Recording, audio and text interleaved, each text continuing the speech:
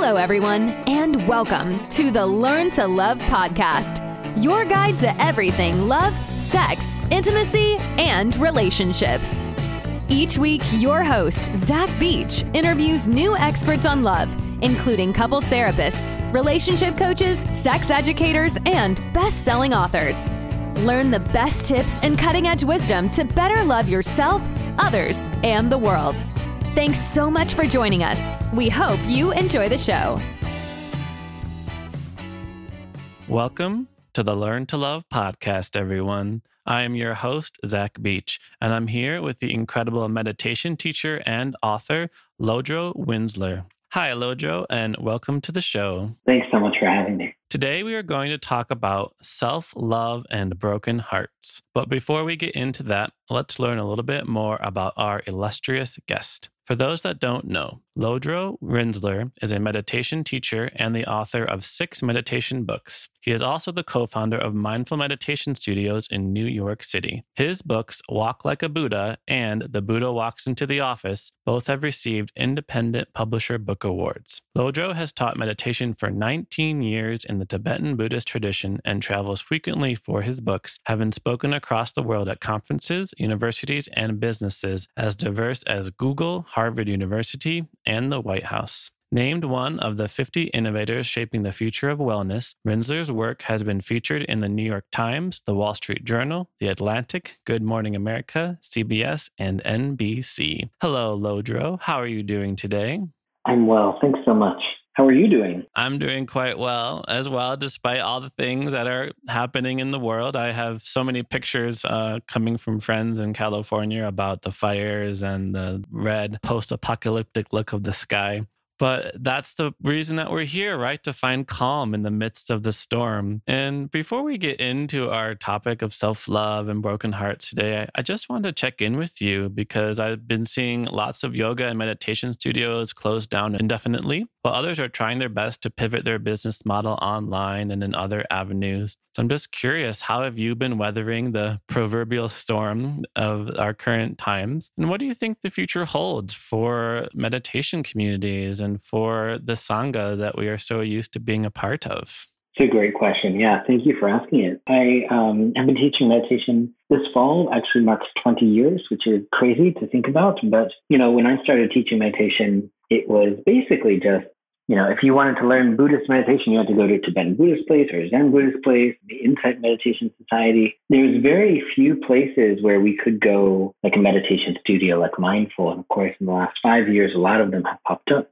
And I know, many of them are having a hard time, and that's very normal. Of course, any retail business, of course, you can have customers in your space for 6 months. So Mindful, the meditation studios I co-founded, I actually, not that I had any insight into what was coming, but I transitioned out of my operational role in 2019. And my wife and I moved upstate to have a little place up here and I've been here this entire time. And I started building more of an online community of one-on-one students who like to work with me, people who have enjoyed my books or have enjoyed my teachings before that wanted to continue to connect. And then, of course, this pandemic hit, and Mindful, unfortunately, had to close its doors to all 3 studios. It started just with 1 and 2. It's all 3. And, it's, of course, very understandable. But they themselves have pivoted into online meditation offerings, so live classes 7 days a week. And I'm seeing that, as a growing trend for a lot of places. But, to find a good format that people can be together and be in community together, even online, is really important. So the work that I've been doing for the last, year and a half, actually, since, really starting to focus more on my own role as teacher, is to provide community support. I mean, it's so wonderful that we have things like Zoom and Mighty Networks and the ways that people can sort of communicate, but also, I'm a little old-fashioned in just sort of building community. And, we have, when people work with me, they join an accountability group, meaning that they actually get to contact, and maybe it's text, maybe it's phone, but they are in regular touch with a small group of people, and they're just checking in on each other regularly around their practice. And I think, gathering in person is not something that's really available indoors these days. I think more and more we're starting to see ways that people are able to connect and find friendship and community, even beyond the four walls of something like mindful. It's sad to see things like that go. And it's also wonderful to see that the evolution of the teachings continue to manifest as they have. For me, over the course of my lifetime, it's always looked different every 5 to 10 years. And I'll be very curious to answer the last part of your question, what will come next? I'm very open to it. But I do think that, even transcending some of the basic meditation practices, we'll find more and more paths of study around Buddhism and meditation online. It is really wonderful joining an online community and seeing people from all over the world coming to meditate together in the same space. So it's true that the possibility that online offers is for us to gather no matter where we are in the world. And as a meditator, I know you are very familiar with embracing impermanence and the changing reality of the world. But I do want to ask, you started these group of studios called Mindful, and then they're all closed down. And I'm wondering, do you feel heartbroken about that? It's an interesting question. I don't know if that's a source of deep heartbreak for me. So it's not like, oh, I built this thing and it's no longer there, because it's actually never been about me. It's been about the community, and in particular, the community of students who come and the community of teachers who support them in discovering that they're okay, that they're basically whole, complete, good as is. And that's continuing on, and it's just taking new forms. So, we had a lovely gathering of people who had connected to the studios, and that was heartbreaking to see and bear witness to so many people who were just like, oh, there's so many memories here, and I'm sorry I can't create more in this space. But, in the grand scheme of everything that's going on in this pandemic and the economy being what it is, I think this is just one of many heartbreaks that are happening for people. I think this is just one of many forms of loss that are occurring. And if this was the only form, I think maybe we'd all pause and grieve a little longer. But it seems like there's so many other ways that we need to show up and support one another that it's actually, I'm sad that the studios are closing. It's not the primary heartbreak in my life right now. Right. No, it's important to put that into context. And you just mentioned that many heartbreaks are happening right now in the world. So let's talk about this term heartbreak, because many people associate the term heartbreak with simply the end of a relationship. Somebody says that they just got dumped and that their heart is totally broken. But you write in your book and other teachings that there are millions of ways that heartbreak can manifest in our lives. So what is heartbreak to you? Yeah. So in my last book, which was called Love Hurts, which of course, even in the title, people think, oh, it must be romantic heartbreak, but it's not. It's Love Hurts, Buddhist advice for the heartbroken. By the way, I received an email today from someone in Italy. There's an Italian version out there. They have the better translation and the better title, which I never would have come up with, which is the translation of Love Hurts. There is the Buddhist art of mending a broken heart. And I love that. And it's much better than what I believe is the Croatian one, which was Love Makes Sick, which is maybe more direct. But, I like the Italian. It's very poetic. But, within that, I define this term heartbreak, which has been around, depends on who you ask. People would say there's biblical references, that's been around 1600s. The way I work with it is the aspect of our expectations not being met in some way. And this is just a facet of being a human being. So, as you said, it can be, I thought I was going to be with this person forever, and then we're not. And it's not that the person left us. I mean, yes, that's pain, but there's also the fact that it's like the expectation hasn't been met. And that's what's really causing us harm. We thought we were going to be with them. My classic example that I mentioned in the book, I sat down with all these sorts of people one-on-one to hear their heartbreak stories, which is a whole other thing altogether, that I took on what is known as heartbreak appointments. And people would come and I'd sort of just hold space. I'd ask maybe 1 to 4 questions of them in 20 minutes, but they would otherwise just have space to talk about heartbreak and their experience of it. And one person came in and she was mourning the death of her grandmother. And the interesting thing there is she knew that her grandmother was older and that her grandmother was going to die. And it was the fact that her grandmother died a week before her wedding. And the idea was, my grandmother's going to come to my wedding. She had a very detailed plan. She's going to sit here and she's going to have this specialty cocktail that we're having the bartender make for her. She's going to be sassy to my friends. And these are the friends that she's going to meet. And I've already told them that they have to go introduce themselves. And then she died. And all of those stories that were like, this is what's going to happen with grandma at the wedding, just died with her. It's like, oh, I thought it was going to be like this, and it's not. And that's what it really shook her. And yes, obviously there's the pain of losing someone. And then there's the second pain of, but I thought it wasn't going to be this way. And that's where heartbreak is really like, I mean, I don't mean to sound excited about such a horrible term, but it's such a beautiful term at the same time because it's like it physically feels like our heart is breaking. So that's where the meat of it is. That's the juiciness of it. Like, okay, yes, there's going to be pain in life. We know that. We know that there's sickness and aging and death. But it's the fact that it doesn't happen in the way that we thought it was going to that really causes a lot of pain. So really beautiful. So the heartbreak is the aspect of our expectations not being met in some way. And you just described this sort of interview process that you went in, what you call heartbreak appointments. And one example was a person who was mourning the death of her grandmother and not being able to attend their wedding, which is truly heartbreaking. And I'm wondering, what are some other stories that you heard from people's heartbreak appointments? It's an interesting one because it's not like heartbreak, it manifests with like a 1-to-1 reaction that, we get 10 heartbreak points for losing a parent and 1 for a cat. It's like, people would come in and they say, I thought I was going to sit here and talk to you about my boyfriend leaving me, but my cat died 3 years ago. And to be honest with you, I'm not actually over it. And that's what's coming up for me today. And it was very genuine and real. And that's what it is. It's like our heart breaks for what it breaks. People would say, I want to come in and talk about deep political divides and how it's breaking my heart. But here's a very long story of like how I fell in love with my sponsor, my addiction program, and how they led me on and led me astray. There's, my gosh, any number of stories. Someone who was married for 20 years and found out that their partner was gay. Someone who just the pain of like having a lifelong friend that they no longer talk to. It's someone came in and said, I lost my dream house.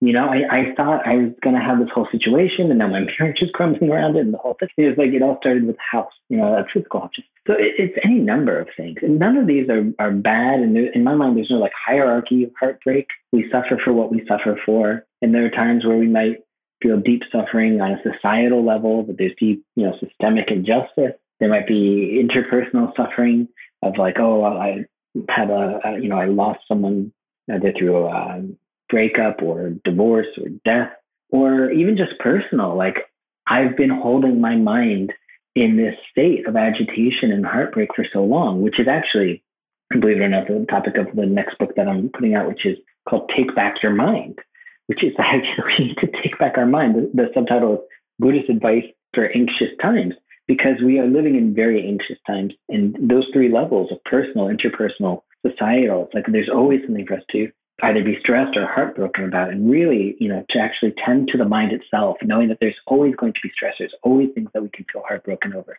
How do we hold ourselves grounded and open at the same time?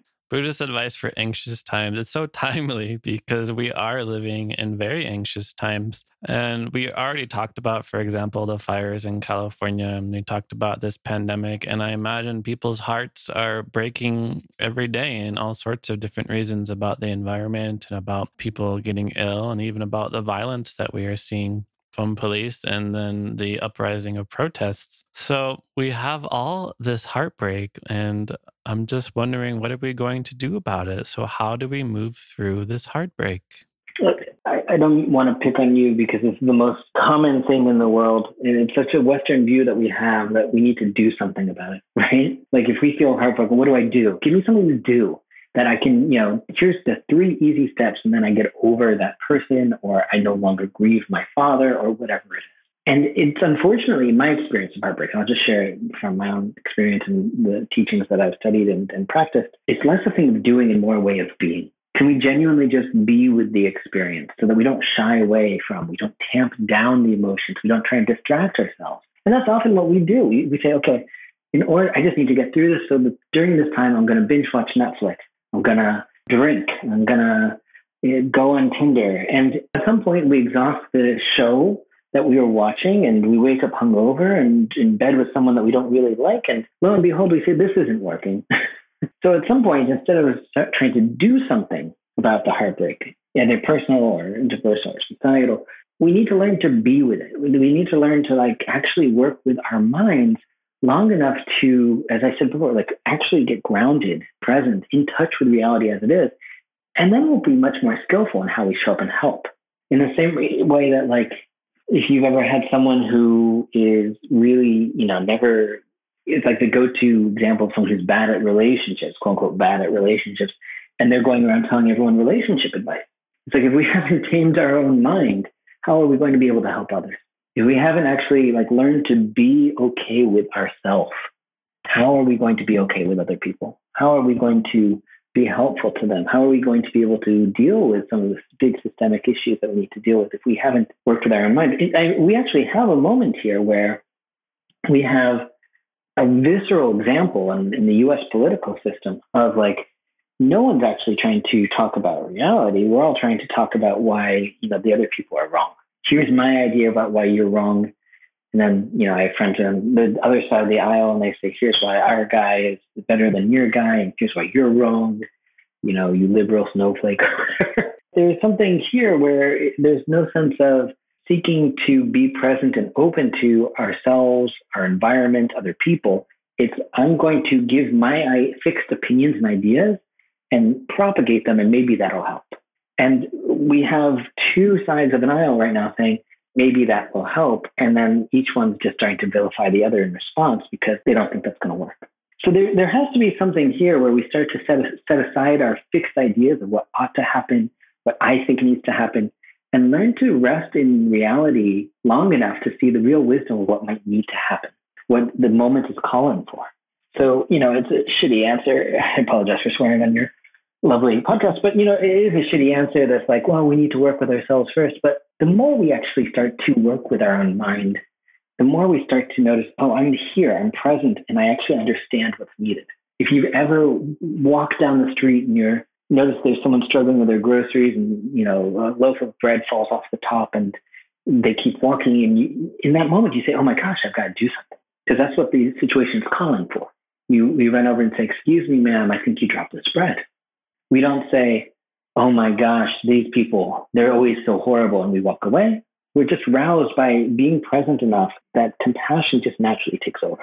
So we have to look for moments where we say, oh, here's where compassion can take over, and actually be present enough that we can find the skillful thing. So I love so many themes that you just brought up. So first of all, we don't want to stop doing and think about trying to fix our heartbreak and more allow ourselves to be with it and to become grounded, present, and in touch with reality as it is. And that includes setting aside fixed ideas of what ought to happen, because I think when a lot of people experience heartbreak, they do feel like they should get over it or they should be beyond it and the experience that they're having. So I'm wondering, what is the process or what expectations? I know we just talked about not having expectations, but what kind of expectations might somebody have once they do this shift of their awareness? So what I mean is, we already talked about different levels of heartbreak, the loss of a family member, the loss of a pet, the loss of a job, even just the loss of an imagined future that we had for ourselves. And then we feel our heartbreak. And you mentioned how the temptation is to do something like run away or numb it and distract ourselves from feeling what is ours to feel. And when we begin to shift our awareness to being more present with our experience, what are some things we should expect? Like, how does our heartbreak transform? How does it change? What do we experience when we do become present with the pain that we are feeling? Yeah, it's a beautiful question. Thank you. One of the things that came out of that previous book was Love Hurts. I write in there, if you really think you'll never love again, here's my personal email address, and the same one for a million years. You email me your phone number, I will call you and I will tell you that is not the case, because I honestly believe that we think, oh my gosh, I've been too badly hurt. And everyone, by the way, they'll write a sentence, they'll write just their phone number, they'll write, I think the longest clocked in around 5,000 words. And there's something about having that reassurance of someone calling you and say, you know what, you're right. I'm gonna, even this painful, devastating thing I'm feeling right now, it's subject to the truth of impermanence. So it's going to shift, it's going to fade. At some point, I'm going to heal, and I know I'll love again. So, all I do is basically echo those words to that person. But that sense of okay, I need to realize that I can just be present to this as it is, as it arises, is really hard for people. So we all need the encouragement, I would say, to learn to be with the emotions. And in that book, and in the new book in particular, actually, I offer about 3 practices around just working with strong emotions. So one of the practices is not dissimilar from the main practice that's often taught, which is mindfulness. But here, instead of mindfulness of the breath, it's mindfulness of our emotions, that we notice what stories we're telling ourselves, and we drop the story and we come down to feeling the emotion underneath. So, for example, my boss is such a jerk and they're always asking us to do X, Y, and Z. And then we drop the story because we caught ourselves and we say, oh, I don't have to be in that story. I don't have to hold myself in that state of stress. But then when we look underneath, we say, oh, there is stress. There is anxiety there. Can I just rest with it? Can I be present with it for a moment, 2 moments? And the more we do that, the more we might notice these emotions, they're not as solid and real and fixed as we might expect. They're actually much more ephemeral. You know, if I asked you, what were you feeling 3 weeks ago at this exact time, you probably could not tell me because it's changed since then. You might say, I think I was angry at someone then. Fine. But it's changed since then. You felt other things. It's not been the predominant thing for 3 weeks straight, uninterrupted, I imagine. They change. We can even look at the very nature of emotions, which is another practice I offer, that we would even examine, like, where does this emotion come from? Not like, who did this? Why am I triggered? It's like, if I look at my iPhone or something, I think the iPhones are made in China? So I know it came from a certain place and there's a factory and there's a whole these circumstances around it and how it got to me. If I said, where is my frustration? Where did it get born? It's impossible for me to answer. If I say, where does it go when I'm not currently feeling it? It's impossible for me to answer. I don't know where it goes. So we realize at some point, even by becoming gently inquisitive with our experience, that maybe the emotions aren't as stuck, as solid and permanent as we suspect. And that can be quite liberating. So once we begin to be present with our emotions, we notice, and I love this phrase, that they are not as solid and real and fixed as we might expect. And I think that is really promising for a lot of people, because when you do feel like a sense of heartbreak, it can really be overwhelming. It can almost feel like this monster of an emotion has overtaken your life. And once we almost invite that monster for tea, we notice how it changes and how it's subject to impermanence, like everything else.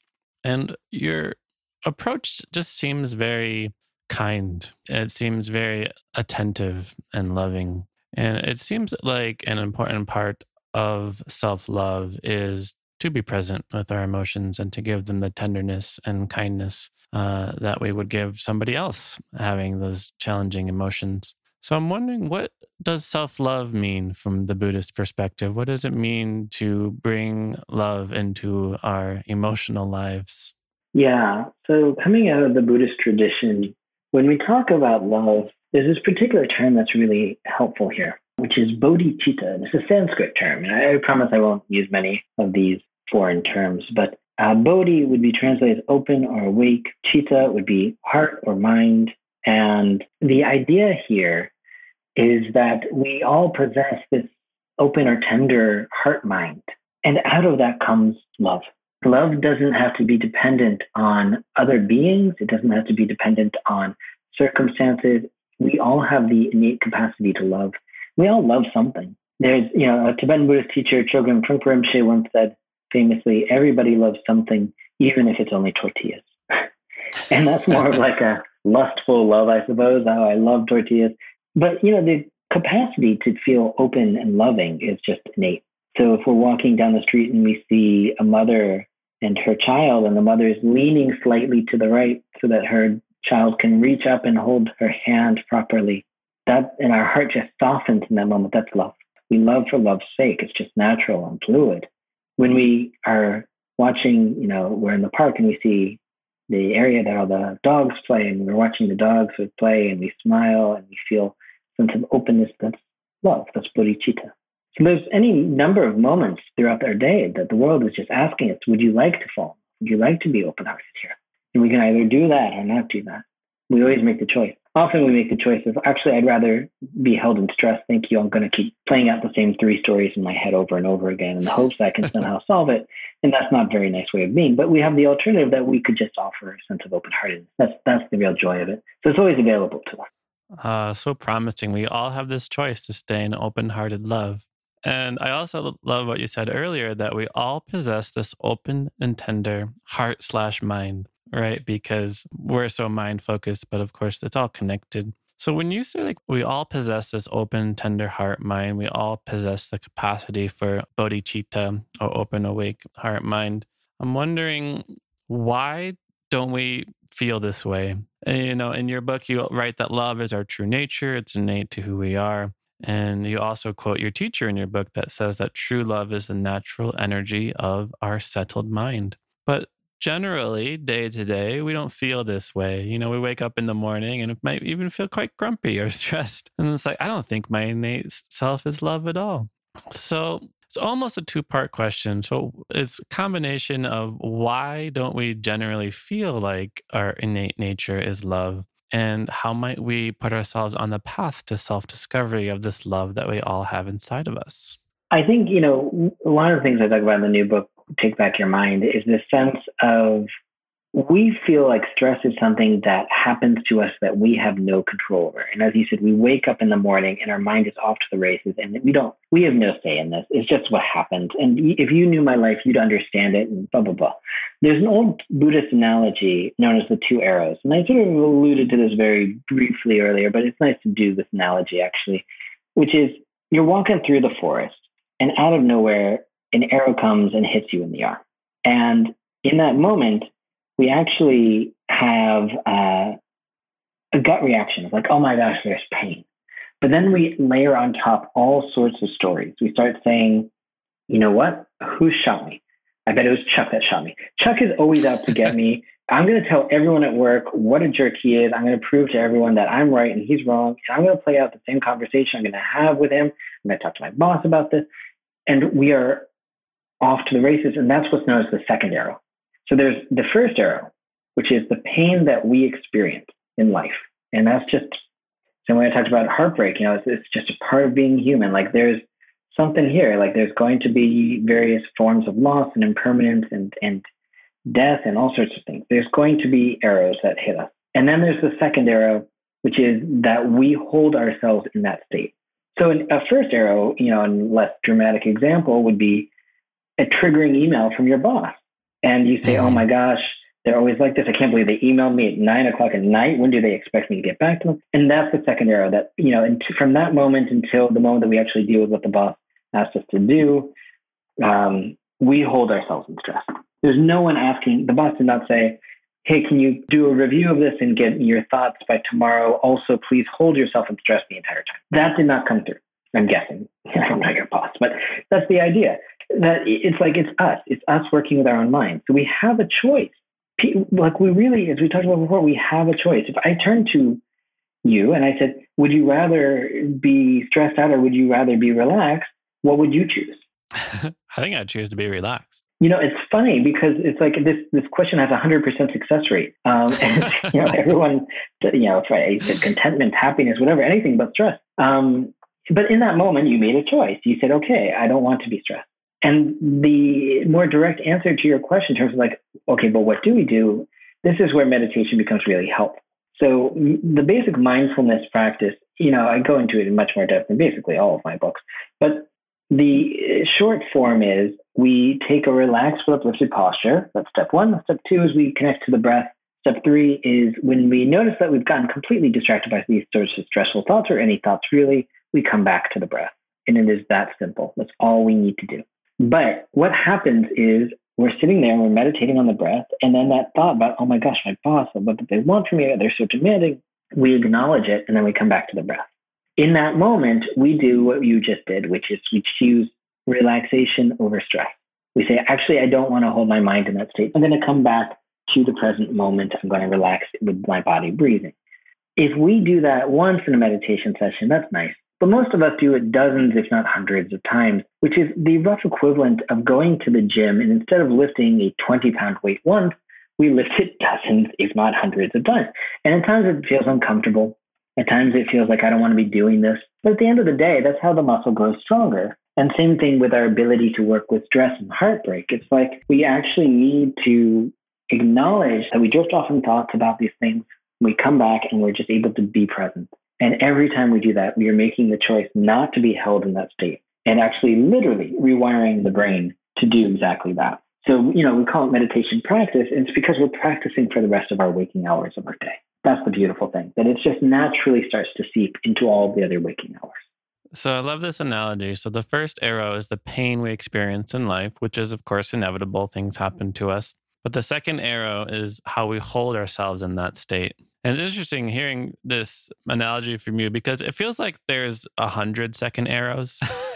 Like we get a common cold and that's the first arrow. And then we say, oh, I shouldn't get sick, or I can't believe that so-and-so sneezed on me in the bus. And I have things to do and I can't take a break for myself. And there's like all sorts of second arrows we get hit with in order to keep ourselves in that same state. And that's where meditation comes in, is we are able to make that choice, and we make that choice again and again, and we practice being present and open-hearted and in tune, get in touch with our own bodhicitta, our own awakened self and mind. And we can almost connect that to this idea that everyone has bodhicitta, everyone has this awakened heart mind in them as well. And you also write about in your book that along with this innate nature of presence and open-heartedness, we also have an innate goodness, and that we shouldn't give up on anybody. And I'm wondering, what's the natural outcropping of recognizing that everyone has bodhicitta, and what does it mean to not give up on anybody? Yeah. So at the crux of Buddhism as a tradition, there is this belief that we all possess the ability to be awake. And we were just talking about it in the sense of open-heartedness. That's definitely part of it. And we can call this Buddha nature. We, in some traditions, we might even call it basic goodness, the idea that we are basically whole, complete good as is. It's not like a good versus bad Star Wars thing. It's the sense of, are we actually, when we, for example, are meditating and we're with the breath and we just relax for a moment, we feel okay. We feel genuinely okay as we are. We don't think we need to be more or do more. That's the sense of basic goodness. So basic is not like as a negative thing. Basic is like foundational, inherent, innate, primordial. It's just a part of who we are. Everyone is inherently good. Everyone is inherently whole, complete as is. And then we get lost in all of the stories. And, it's like a little societal whisper, a little voice in our ear saying, if you really want to be whole and complete, then you've got to get a better education. You've got to get a better job. You've got to get married. You need to be married by this age. You need to have a house at this age. You need to have this many kids. And, whatever version of it is for us, there's always going to be something new that we can say, well, if I get that, new iPhone, then I'll be happy. A spouse who loves me, then I'll be happy. And we can keep doing that, or we can actually work to realize that underneath the stories of what we are told that we need, or stories that we tell ourselves about things that might make us happy but often do not, then at some point we might just say, oh, I can be happy as is. I can actually relax into who I basically am. And who I am is basically whole, complete, and good. So we can work to realize that underneath the stories of what we are told that we need, we can find that we can be happy just as we are. And that ties into a question I wanted to ask you, because part of our meditation practice, part of our self-love practice is being present with who we are and accepting ourselves for who we are, and also discovering this awakeness inside of us. And this is the aspect of being. And simultaneously, there are things we can do to improve ourselves and also to take care of ourselves. And I'm wondering how we find that balance. So, for example, in your book, you write about 4 ways to take care of yourself, such as exercise and such as sleep. And when do we want to shift from being to doing things in order to take care of ourselves? And going through heartbreak, it can be very helpful, for example, to reach out to a friend, right? So when do we want to start doing things? And how do we find that balance of being and doing? The slight distinction that I always think about is not that we need to improve ourselves or become something better than who we are, but just actually to care for ourselves long enough that we can come home to who we are. The 4 things that you're referring to, these are known as the 4 exhilarations. I think they might have even come from a Taoist tradition before they were taught by Tibetan Buddhists, but I learned them through Tibetan Buddhist tradition. And they said that if you do these 4 things in one day, then you're going to have unlimited energy. And I love that because it sounds very sexy when I put it that way. But they're the most basic things in the world. It's eat well, sleep well, exercise, and meditate, which is common sense, I realize. But how often do we do all 4 of those things in a day? Maybe we sleep in and we feel very good about that, but then we don't go exercise, or we skip our meditation practice, So to actually balance these 4 is very hard for many of us to actually keep them as sort of a practice, these 4 exhilarations. But eat well, sleep well, meditate, exercise. If we could actually do that, then it would be a very different story in terms of, just feeling a sense of well-being. It's so simple and so profound. Eat well, sleep well, exercise, and meditate. That's all it takes, huh? It's certainly helpful. Yeah. And I really love what you just said. We want to care for ourselves long enough to come home to who we are. Such a beautiful path. And I don't know how it happened. I just love hearing you talk about meditation and the presence within us, but we're already running low on time. So I do want to finish by asking you a question I love to ask all of my guests, which is quite simply, what do you wish everyone knew about love? Yeah, I think, the main thing here, based on our conversation, is that love is not something that we get. It's not something that we need to go buy at Walmart or that we will gain only in relationship to another person. It is something innate to who we are. That sense of bodhicitta, that sense of open and awake heart, mind, we couldn't deny it if we tried. And just noticing those little moments where our heart softened on something on television, something in the street, a friend is crying and we are holding space for them and we just want them to feel better. That's love. It's already there. So to relish that sense of open and awake heart and not feel like we need other people in order to access it. So beautiful. Love is not something that we get. It's something that we are. It's such a different perspective than what we're usually taught, in our society. We say that if you want love, you have to find the right person rather than discover that you are the right person. Thank you so much, Lodro, for coming on to the show and sharing your wisdom. I'm super excited about your upcoming new book, Take Back Your Mind, Buddhist Advice for Anxious Times. And you'll just kind of have to come back on the show when it comes out. So when does it come out? And what other offerings do you want our listeners to know about? Yeah, it's going to come out in November, so very soon.